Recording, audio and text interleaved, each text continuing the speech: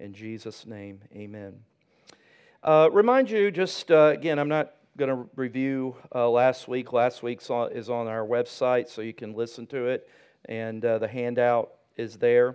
But remember that when Moses and what he was doing and he purposed in writing, of course, Moses is given as the author for the first 5 books of the Bible, called, the Jews call it the Torah or the Pentateuch. We get the word 5 from that, the Pentagon. Penta meaning 5, Genesis, Exodus, Leviticus, Numbers, Deuteronomy. Moses is the author of those first 5 books of Scripture. And one of the purposes that is important to be reminded of is the fact that when Moses began to write the account in Genesis and of course ultimately the last book in Deuteronomy before the Israelites went into the Promised Land, he is wanting them to have a sense of knowing that Moses would not be with them, knowing that generationally, even if he was going to go with them into the land of promise, generationally, I mean, he would die and a new generation, Joshua, Caleb, and others would take over. But it was important for the Israelites who had been in captivity in Israel, or in Egypt rather, to have a record that one of the things that they were told when they went into the Promised Land was the importance of passing on truth to their children and their children's children. So it was important for Moses and the Lord for them to understand the unique covenantal nature of who they were as God's people, to know who God is, to know how they came into being, how all things came into being, and how they as a special people under God and that relationship with Him. So Moses, again, being the author, reminded them, the living in Egypt, they were surrounded by an idolatrous culture, a culture that deified just about everything. When we get to we've already done Exodus and we looked at the plagues, but all of those plagues that God poured out on Egypt as judgment, all of those parallel a particular Egyptian idol. And it was a demonstration that there's only one God and that He is the sovereign God of creation. And so Moses, in putting these things and recording them under the inspiration of the Holy Spirit, is wanting the people of Israel and the generations that would follow to have that as a permanent record. Now, last week, the only thing I included in last week's basically is the first page of your new handout there, but I included that little chart there. We spent some time talking about that, and I'm not going to go over that again, but it's important as you look at the 6 days of creation, and God rested on the 7th day, but the 6 days of creation, that you could divide them in half, that the first days, 1, 2, and 3, that God was forming what was needed. God formed, and you see that light was created, day 1. Day 2, air and water. Day 3, land and plants. He was forming part in His creation. He was forming the structure, if you will, of these various pieces, and then corresponding with day 1 was day 4, was when the lights were put into the heavens, the air and the water, and God on the day 5 created the birds and the fish. We'll look at that a little bit today. And day 3, land and plants, God made on day 6 animals and mankind. So just notice that and just see that, the form and how God filled that. So let's look at day 5. Day 5 was where we just stopped last week because of time. Day 5, verses 20 through 23. And God said, "Let the waters swarm with swarms of living creatures, and let birds fly above the earth across the expanse of the heavens." Now remember, the Bible uses heavens in 3 different ways. There's the heavens that we would call the sky, and then there's the heavens the Bible refers to as the atmosphere above or just right over the earth. And then there's the heaven, where God's throne is. So heavens is used in different ways, and the context always determines how it's used there. So when it says that they were flying above the earth across the expanse of the heavens, they were flying in the sky. So God, verse 21, created the great sea creatures. Now, I won't get into this, but many believe that part of that is when dinosaurs were created. I mean, there's no question dinosaurs existed, and that part of those creatures, any animal creatures, were created on day 5. And God created the great sea creatures and every living creature that moves. So everything is included in that, with which the waters swarm according to their kinds. Remember, we talked about this in last week, how that phrase, according to their kind, which pushes back on the idea of natural selection or evolution, that there is change. I mean, there's no question there is change within species, but it's always within that particular species. Dogs, regardless of whether they're Chihuahuas or poodles or German shepherds, they're all dogs, right? A dog doesn't leap and become a lizard, okay? A dog doesn't jump and become a giraffe. In other words, that's macro evolution, micro. I always get them confused. Jim, I always have to write it on. But one of those, scratch that, it's in your handout from that week. One of those speaks to change within the species. We certainly believe that. Okay? There's changes. In fact, even breeding of different animals. Man has done that with dogs and bred a certain distinctive animal within dogs or cats or whatever it is, but that's different than what the evolutionists would teach, that we all generated from some type of matter within the earth through billions of years, and that from that non-vertebrate animals became vertebrate animals, and they crossed barriers and lines of their species. That certainly is different than just what is alluded to or said, that God created things after their own kind. I guess that's kind of and we talked a little bit about that last week. So you see that in day 5. And it says that God saw, verse 21, so God created the sea creatures and every living creature that moves, with which the waters swarm according to their kinds, and every winged bird according to its kind. Okay? Birds didn't become fish, and fish didn't become birds. And God saw that it was good, and God blessed them, saying, blessed the animals, all right? Blessed them, saying, be fruitful and multiply, and fill the waters in the sea, and let birds multiply on the earth. So God gave assignment to the animal kingdom to be fruitful, multiply, fill that which He had formed, okay? And verse 23, and there was evening and there was morning the 5th day. And remember, we talked a little bit about the Hebrew word yom, which means day, but some scholars in determining the 6 days of creation says that when that Hebrew word is attached to a number, it refers to a 24-hour day. We'll see a little bit later. In Scripture, it talks about the day of the Lord. It's not necessarily talking about a particular day. It's talking about a period of time.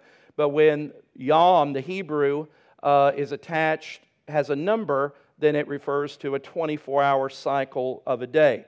And that's a understanding of those that would hold to the 6-day, 24-hour cycle of creation. Notice a couple of things, and we're going to look at, in day 6, we're going to look at the creation of man. But God is creating living creatures. He's creating living creatures to fill that which He has formed. And so on the 5th day, He created the creatures of the sea and the creatures of the sky. And then on day 6, we'll look at in just a moment, He created the land creatures, including mankind. Interesting that word created in the Hebrew means create, and it's interesting that it is used 3 different times in Genesis, always to signify an accounting of a new type or a new account of creation. For example, the Hebrew word, and it's Be'era, B-A-R-A is the transliteration of the Hebrew. I assume in Hebrew it might be a bachra. You got to have that. You got to have that Hebrew sound there. But I won't suggest that is. But Be'era, Be're actually is the literal. For example, in verse 1 of Genesis, we see the Hebrew word Be're, where it says, "In the beginning, God Be're the heavens and the earth," and that was signifying a beginning of a type of creation that God was doing. In verse 2, He created the heavens and the earth. In verse 2, we see that that the Spirit of God was hovering over the face of the waters. My translation doesn't, but was it verse? That shouldn't be right. I think that's a typo there. But when, oh, rats. I have the wrong reference here. Well, don't worry about the second place, but verse 26, he Be're the animal, the living creatures, not verse 2, but actually verse 20 or 22, when in verse 20 and 23, when we just read that, he uses the Hebrew word there is created again, referring to living creatures. So God created the heavens and the earth. Second form of creation, He created the living creatures, Be're, and then the third time it's used to signify a new type of creation, if you will, is when He created mankind, and God created man, and God made man. So just interesting that those words signify a aspect of creation that alerts the reader, if we knew Hebrew, that it would alert to a new type of creation. It's still all of God's creation, but He created the heavens and the earth, and He follows that with all that He created. And the second aspect of His creation is in verse 20 through 23. He created all the fish of the sea and the animal life. And then verse 26 and 27, He creates the land animals and mankind, signifying again 3 different levels or progressions rather of God's creation. 3 groups, three different ways that that's used. But notice in verse 22, this is the first time this is used, and it is verse 22. And God did what to the creation? The birds and the sea creatures. What did He do? It said He blessed them. We see the blessing of God. Now we see the blessing of God. He blessed Noah and his family. One of the things of the Abrahamic covenant was that He blessed Abraham, and through his seed, all the nations of the earth will be blessed. So the blessing and favor of God. So the point is that God saw what He had done as good, and He blessed it, and He gave it the assignment for it to be fruitful and to multiply. I love Psalm 104, verse 24. I'm not sure if I have it written out there. It says, "O Lord, how manifold are your works. In wisdom you have made them all. The earth is full of your creatures. Here is the sea, great and wide, which teems with creatures innumerable, living things both small and great." And it goes on to extol the creation of God. I remember going to Chicago and going to the Museum of Natural History, and just the title gives you a heads up of their view of creation. But yet it still is an amazing thing when if you're watching National Geographic or the Discovery Channel or some of those, Nova or some of those programs, and doing the studies, whether it's the creation of animal life or outer space or whatever, that again, somebody can look at all of that and see the orderliness, see the variety, see the uniqueness of creation, and still come to the conclusion that all of this has just happened by kind of a random chaos through time. Somebody gave, I remember reading, maybe it was in Josh McDowell's book, but talking about the probability or just the absurdity of evolutionary ideas of creation, and gave the picture of blowing up a printing shop and then leveling in the debris, or what would be left in the debris, would be an entire 24-set volume of encyclopedias, perfectly categorized and organized and bound, and meaning the absurdity of how chaos results in order. We live in, and I believe it's some of you scientists, entropy, that our world, the creation is devolving. It's not evolving. You understand? It's breaking down. My body, I'm well aware on a daily basis, my body is breaking down, right? It is not what it used to be, in my 20s. And so creation doesn't move from chaos to order. It moves from order to entropy, or the breakdown. So again, God affirms, and the Scripture is very clear, that God is the Creator. Again, we talked about different ways that I think are legitimate biblical ways to understand the mechanics of creation, to maybe, to have different understandings where we certainly want to shine light on where we can gain understanding and knowledge from Scripture, not to go beyond and import maybe different ideas than Scripture allows, but there are certainly some variety of ways that I think are legitimate ways that does not rob God of His sovereign creation, does not in any way devalue the authority of Scripture. And again, we've talked about that in the past few weeks. And you can go back online and review those. And I'm not even sure. I think that was maybe week 2. I'm trying to remember if last week we talked about it a little bit. We may have. But look at day 6. Day 6. And this is the creation of animal life and human life. Verse 24, Genesis 1, this is day 6.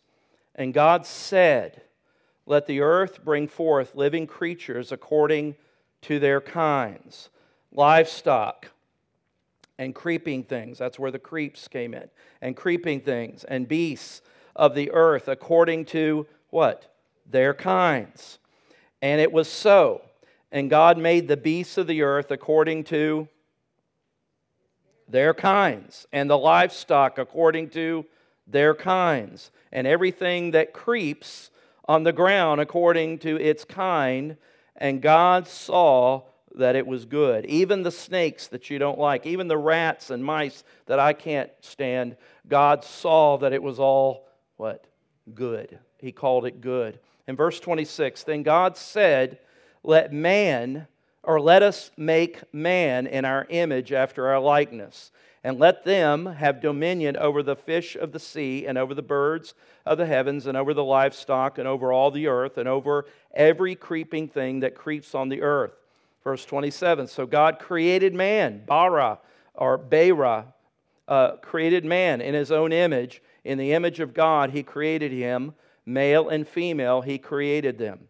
And God blessed them and said to them, be fruitful and multiply, and fill the earth and subdue it, and have dominion over the fish of the sea, and over the birds of the heavens, and over every living thing that moves on the earth. And God said, behold, I have given you every plant yielding seed that is on the face of the earth, and every tree with seed in its fruit. You have them for what?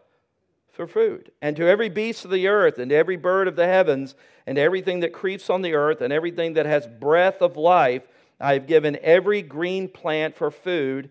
And it was so. Verse 31, and God saw everything that He had made, and behold, it was good. And there was evening, and there was morning, Yom, the 6th day. Okay, so here we come to the 6th day. God had formed the sky. He had formed the heavenly atmosphere. He filled it with the flying birds, and He had filled those things, and He made man. First He formed the seas and filled it with sea creatures, and then He formed the earth and He filled it with animals. He filled the land with animal life, and then He created mankind. A couple of things I want you to pay attention to here is, again, the distinctiveness that God's Word makes between animal life and human life.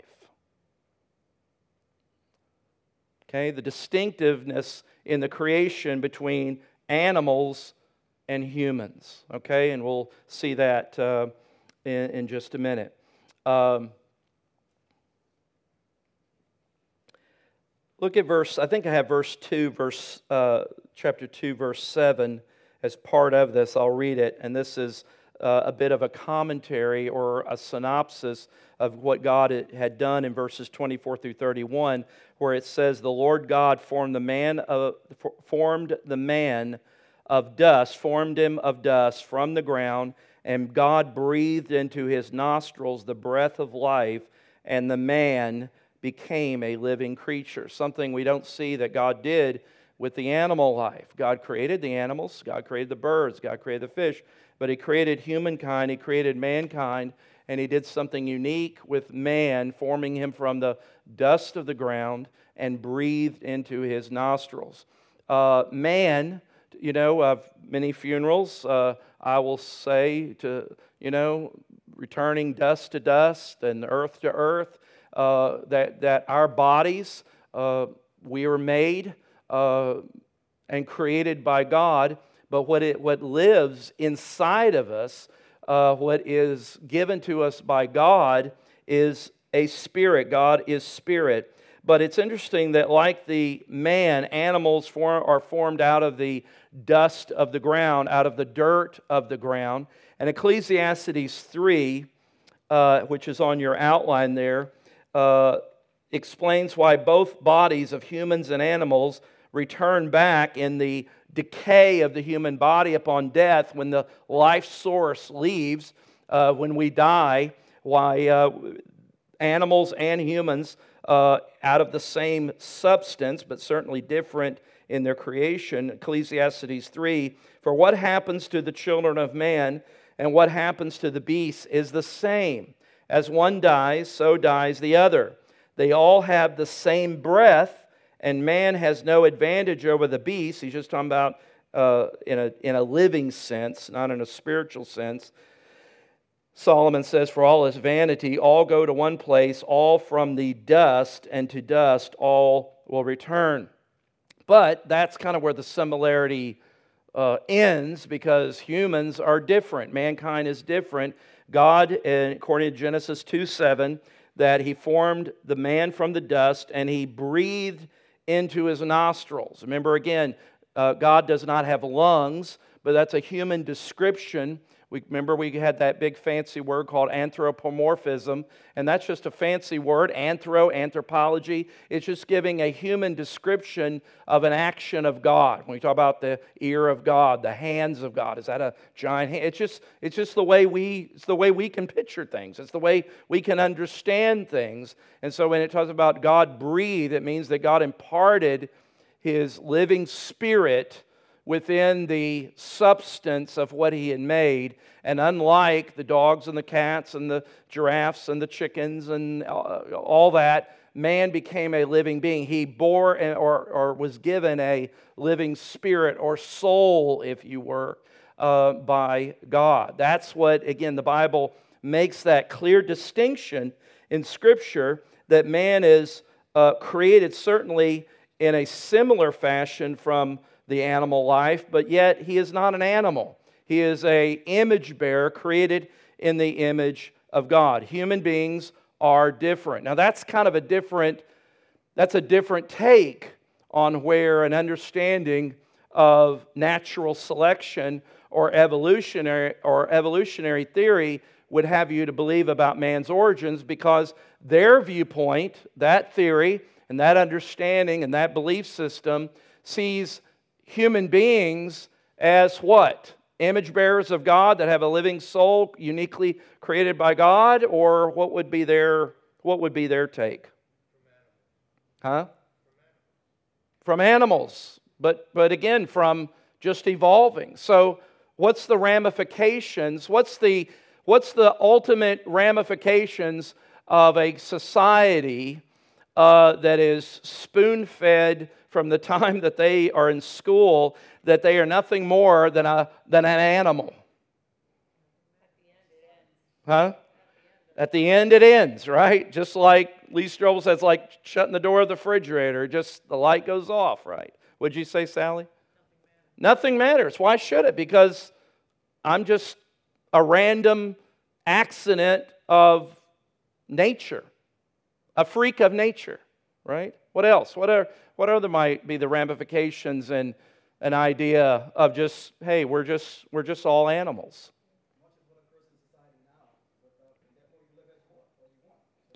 And that's why human beings in the womb can just be, have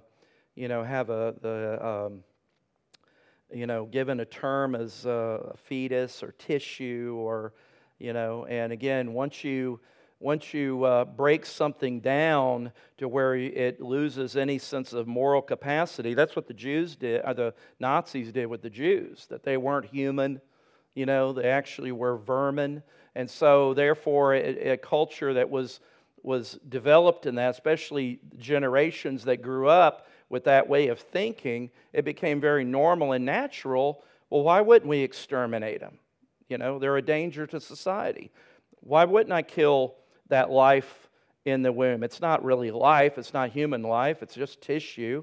There's no real meaning. And that's why the ultrasound had really turned that whole processes on its head, so to speak, because all of a sudden a woman's going in to get quote-unquote counseling or some information at the woman's choice, and she is abortion-minded, but in most cases, they have to have an ultrasound before they can even go to a Planned Parenthood, at least they're supposed to, and she looks on that ultrasound, and all of a sudden she sees a life form that has head, arms, possibly even at certain junctures, genitalia on a male child. I mean, all of a sudden, what are they seeing? They're seeing a human being, and that has often been the deal breaker of saving life. Not always, but humans are distinctly different. Why? And you've kind of alluded to this or said it in different ways, but why has Satan been so intent on breaking and destroying that uniqueness of what God has done in making mankind? And I'm using mankind in a human sense, not, and we'll talk about the male and female in a minute. But why again? Why has that been such an intense battle in the culture that if you can destroy that distinction, I guess it's like you said, nothing matters. There's no meaning in life. We're just all here by random chance. No better than animals, so why are we shocked when a person acts like,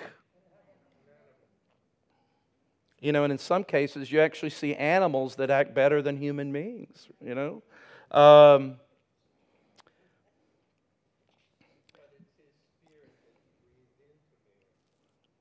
Right. Well, as much as we want to believe that, again, I'll get in trouble, but it's the truth. As much as we love Fifi and thinks that my Murray can talk to me, which is another discussion of mental health maybe, but, parrots can mimic language, but again, animals are not image bearers of God. They are creations. They are created by God and a gift of God, but there's a distinction. Look at verse in your Bible. Hopefully you brought your Bible. This is Bible study. Verse 26. Notice a couple of things here. That this creation of the first man, human, is a unique occasion, and there seems to be a consultation, if you will. Verse 26, then God said, let us make man in our image, after our likeness. Now, that suggests a couple of things. Some people would say, well, the our, plural, God is referring to angels. the heavenly beings. But angels are not made in the image of God. So what I think, and many think that there is a definite substantive connection here, is the name of God is the name Elohim. Now the covenantal name of God that is used in most of Scripture is the name Yahweh. Jehovah is not a proper translation. It's Yahweh, and there's a whole reason behind that. But anyway, Yahweh, the name of God. But here in creation, when it says, and God said, let Elohim, and Elohim said, that Elohim in the Hebrew is a name of God that has a plurality to it. Not in any way suggesting multiple gods, but that the name of God, singular, notice, and God said, singular, God, let us create man or make man in our image, after our likeness. So what is concealed in the old is often revealed in the new. So in the New Testament, in our fuller understanding, we would see this as a hint of what? About the nature of God. The Trinity, Father, Son, Holy Ghost. All right? When he says, again, let us make man in our image. You could carry it, if you wanted to the fact that many have suggested that mankind is I think it's tripartite or tripartite. I think that's the word. But you don't know any more than I do, so I'm safe, right? Being, which is body, soul, and spirit. Again, soul and spirit, I think are distinct. Soul being the seat of your personality, right? Your spirit, that's what, when we die, the spirit lives. God is a spirit. When God breathed within the formation of this substance that He formed as man, and God breathed His spirit, man became a living creature, became a living being. And certainly body, we have a body. And the body is made from the dust of the ground, and to the ground it will one day return. So again, you could see that three-part aspect in who we are as creation. Animals have bodies and I don't want to say souls in the same way human beings, but there certainly is a dynamic in the personality of the life form of a creature, but they do not have a spirit. When the animal dies, the animal is dead. The animal is not resurrected. And I know some of you are overly concerned about animals in heaven. Certainly, I think in the new heaven and the new earth, certainly animals will be part of the repopulation there. But animals do not die. They're not up floating around across the rainbow bridge, is like we want to believe. And I don't want to take anything away, because I probably cried no harder than anybody when I had to take my two animals and put them to sleep, I mean, it was a horrible thing. But to be biblical, you can't associate and connect animals with having a spirit. One of the things that animistic religions, like Native American religions and others, they attribute godlike and deified or spirit qualities to animals. The spirit of the wolf, the spirit of the fox, and all these things. That's something that is part of false religion.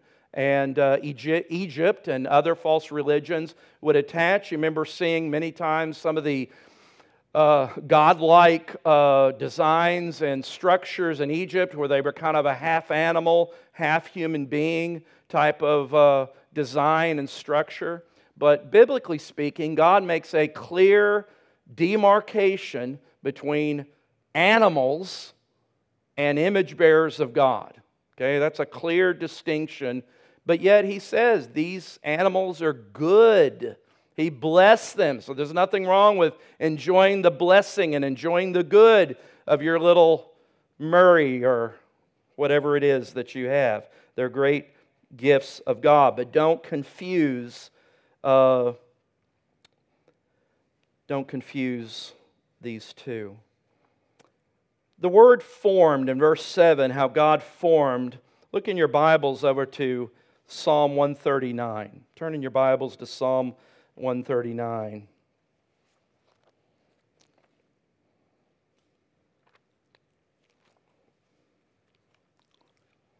I ought to start calling on people to read. That way people will bring their Bibles. And by the way, we give you an out. There's always a Bible in the back. So, and you're welcome to use that. Psalm 139. I love this. Psalm of David. O Lord, you have searched me and known me. You know me. You know when I sit down and when I rise up. You discern my thoughts afar. You search out my path and my lying down and are acquainted with all my ways. Even before a word is on my tongue, behold, O Lord, you know it altogether. And I always say, Lord, why don't you help me stop? If you know what I'm going to say, how about you just paralyze it for about 5 seconds? Anyway, verse 5, you hem me in behind and before and lay your hand upon me. Such knowledge is too wonderful for me. It is high, I cannot attain it. Where shall I go from your spirit? He says. And of course, if I ascend to heaven, verse 8. But look down at verse 13. For you formed my inward parts. And look at this. I'm reading from the ESV. You knitted me together. Do you see a detail? Do you see almost an artistic type of creation happening here? You knitted me together in my mother's womb. I praise you, for I am fearfully and wonderfully made. Verse 15. My frame was not hidden from you when I was being made in secret.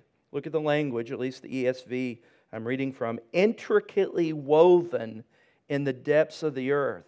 Your eyes saw my unformed substance. And in your book were written, every one of them, the days that were formed, designed for me, when as yet there was none of them. Cannot mistake of God's creation. But what has happened, and we'll see this probably next week, we'll start it, or maybe the following week, but what sadly has happened to humans as image bearers of God. We'll get ahead of ourselves, but mankind and humankind are still image bearers. But what has happened to that image? Is it as pristine and shining as it was when God made it? No, the Bible says that sin has marred that image bearer. For all have sinned and fallen short of the glory of God. We no longer perfectly reflect the glory of God. Paul would say in Romans 5:12, therefore just as sin came into the world through one man, speaking about Genesis 3, and death through sin, death spread to all men because all sin. And we'll unpack that in a little bit later. Let me give you some important, quickly in the time that we have, let me give you several important truths to make note of regarding the origin of humanity, humankind here. I think there's 5 of them that we'll briefly or run through quickly. Number 1 is that we were created by God. I think we've established that. We were created by God. We are not the products of some galactic accident. We are not the products of a mutation over millions of years, up or down, depending on your perspective of the evolutionary ladder. Paul would say, quoting actually a Greek writer, but he quotes and says, speaking about God, that in Him we live and move and have our very being. We were created by God. Secondly, we were created in God's image. There's a Latin phrase, the Imago Dei, which again speaks about we are all image bearers of God. Some of us, regardless of, again, sin marring all of the image bearers, yet regardless of a person, regarding whoever they are, there is a They are image bearers. They are all reflecting of being created by God. Sometimes we might say, well, that person is nothing more than an animal. Well, they are more than an animal. Even they may be exhibiting depravity at its ultimate worst behavior. They are image bearers of God. Thirdly, human beings were created to have dominion over the earth. That we were created to rule and to reign. Take your Bibles and turn to Psalm 8, verses 1 through 8. Psalm 8, verses 1 through 8. If you're in the Psalms, just hang a left. Psalm 8, verses 1 through 8. God created the first humans to be regents, you know what a regent is? They are managers, they are under the authority of the sovereign to exercise his will and purpose in a given situation or a country. A regent. Mankind was created to be the first regents, the first authoritative rulers, if you will, under the rulership of the Lord. Psalm 8, verses 1 through 8. O Lord, and if you see that capitalized, that's signifying in the English the Hebrew word for Yahweh. O Yahweh, our Lord, lowercase, our Lord, our authority. Yahweh being a name of God, but the next, our Lord, is just signifying the title, if you will. How majestic is your name in all the earth.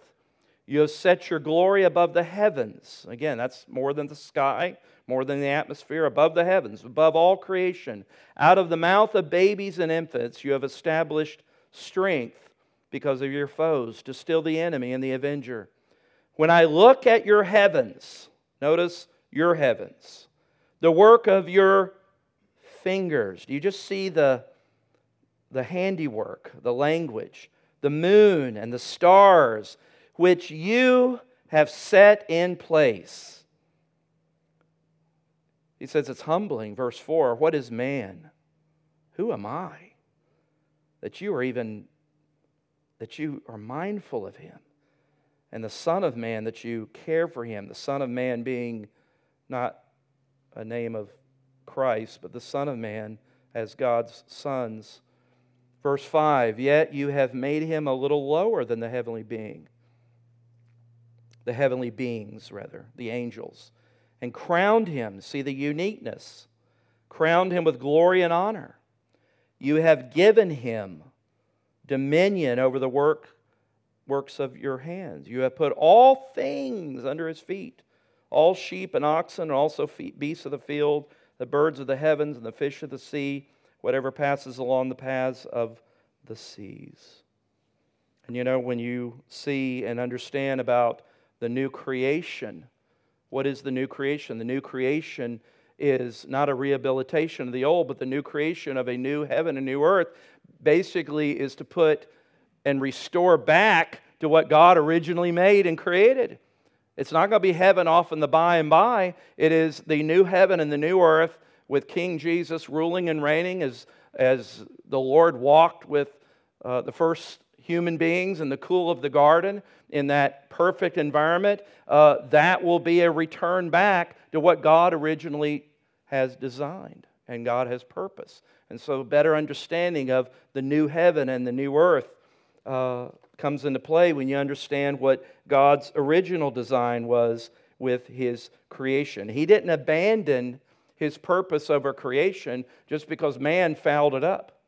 He didn't say, well, that didn't work, so now we got to do, no. It's going to return back because Psalm 24:1 says, the earth is the Lord's and the fullness thereof, right? Interesting, some of, I'll say suggested, done more than that Adam and the animal creation were not carnivores, but they were vegetarians and only began to eat flesh after the flood. What does it say in verse 29 and 30? The Lord says in Genesis 1, behold, I have given you every plant yielding seed that is on the face of all the earth, every tree with seed in its fruit. And he goes on. And to every beast of the earth and to every bird of the heavens, verse 30, and everything creeps on the earth. In other words, I've given you everything among the vegetation to eat. But then when you read in Genesis 9, which is after the flood, God spared Noah and his family in a replenishment of the earth. The Bible says God blessed Noah and his sons, Genesis 9, 1 through 4. And he says in verse 2, the fear of you and the dread of you shall be upon every beast of the earth, and upon every bird of the heavens, upon everything that creeps on the ground, and all the fish of the sea. Into your hand they are delivered. Genesis 9:3. Every moving thing that lives shall be food for you. Now, one perspective in seeing a new kingdom in the fulfillment of the return of Christ and that new kingdom of God that will be fulfilled in a new earth.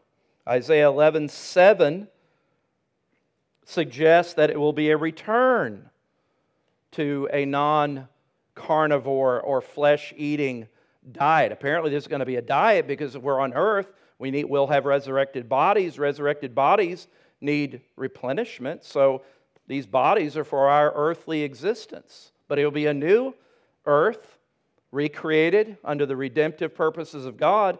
Isaiah 11:7, remember, in this kingdom verse, this kingdom future of when Jesus returns and establishes a literal physical kingdom in a new earth. It says, the cow and the bear shall graze, their young shall lie down together, and the lion shall eat straw like the ox. The lion and the lamb will dwell together. So go to Longhorn while you can. Fourth, this wonderful Creator deserves our worship. He looked and saw that it was very good. It was very good. The creation that God had made, it was very good. Revelation 4:11 says, worthy are you, our Lord and God, to receive glory and honor and power, for you created all things, and by your will they existed and they were created. Revelation 4:11. So when you pray and give God thanks for the food, you're giving God thanks for the good creation. And just by way, aren't you glad gave us some variety of tastes? He could have just made everything and given everybody little pills to take, and that would have been your nutrients. Or everything's just going to taste like cardboard. You wouldn't have known any different. You wouldn't have said, wow, this tastes like cardboard, because you wouldn't know what cardboard tastes like. You just think this is food. And I always say the manna, exactly, that it was a taste of coriander seed, and does it say honey? I may have made, but it had flavor to it. The manna, he didn't have to do that. Bitter water made sweet. You're thirsty enough, you'll drink all sorts of water. And we won't go there, but he made the bitter water sweet. He put taste in manna. All created by God, right? Fifth, in light of God as creator, as regents under, even though the creation has fallen, we are to be good stewards of creation.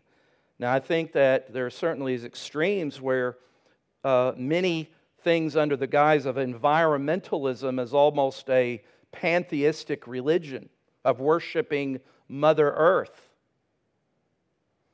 to where the Bible, even though it says that the creation, that man was to have dominion over it, let me say it this way, and I think I may have it in your outline, is that mankind is not a servant of creation, but a servant, or rather, I'm sorry, that's a typo there. It should be a steward.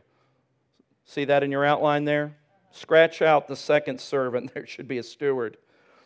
Mankind is not a servant of creation, but a steward of creation. Do I believe that we should have fresh, clean water? Do I believe Flint, Michigan needs to have clean water? Do I believe East Palestine, Ohio, with that train, that we should get on the stick and fix? What are they doing hauling? You know, you hear trains and stuff going by and stuff flying over you. You have no clue of what's being traveling around your life and neighborhood and all that. So we should use the best studies and science and wisdom to maximize and have a clean environment and protect nature. But you know, when we're trying to decide for the good of mankind, or we want to protect a little salamander that may go out of existence because we're going to drill here, we have to weigh the balance of what's more important, humanity or a little salamander. I don't know about that. That was the first creature that came to my mind. We certainly can go to extremes. The last thing is, or that was the last thing on the fifth, Psalm 145:9, the Lord is good to all. And of course, we won't talk a lot about this. We'll maybe do it another time when we get to it. But notice the day 7. Let me just wrap this up. That on the seventh day, there was no work. That's why we say 6 days of creation. And on the seventh day, God rested. He didn't rest because He needed a nap. It was a rest is the picture of God's completeness. Notice the language of Genesis 2, 1 through 3. Do I have that on your handout written out? Thus the heavens and the earth were what? Finished, and all the host of them. And on the seventh day, God finished His work that He had done, past tense. And He rested on the seventh day from all His work that He had done. So God blessed the seventh day and made it holy, sanctified it, set it apart, because on it God rested from all His work that He had done in creation. Don't miss the completion, the fulfillment, or the finished aspect of all His work. Let me make this note here. I thought this was a good statement here. I don't remember who said it, so just put my name on it. No, I didn't create it. Listen, it says present processes in the universe reflect God's sustaining that completed creation. There's not more creation. God finished. What we see, the activity of nature and God's creation is the God who, according to Colossians, I have that scripture there about Jesus, and then it says in verse 17 there in Colossians 1, and He is before all things, and in Him all things hold together. That's said about Jesus. It said, by Him all things were created in heaven and earth, verse 16.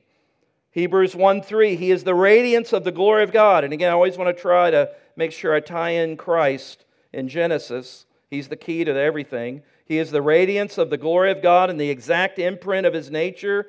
And He, Christ, upholds the universe by the word of His power. After making purification for sins, He sat down at the right hand of the Majesty on high. And so God has completed His work. There's not a continual evolutionary processes. Yes, there's always can be change, but God has finished His work. He has completed His work. It's complete. And God looked at it and said it was good, and He blessed the seventh day. And later that became important in the law as the fourth commandment of keeping the Sabbath day, which is 7. Sabbath means 7. Sabbath is not Sunday. Sabbath means 7. And why that was distinctive to the Jews. And because God rested on the seventh day. So, any quick comments, thoughts? Want to talk about vegetarianism? Yeah.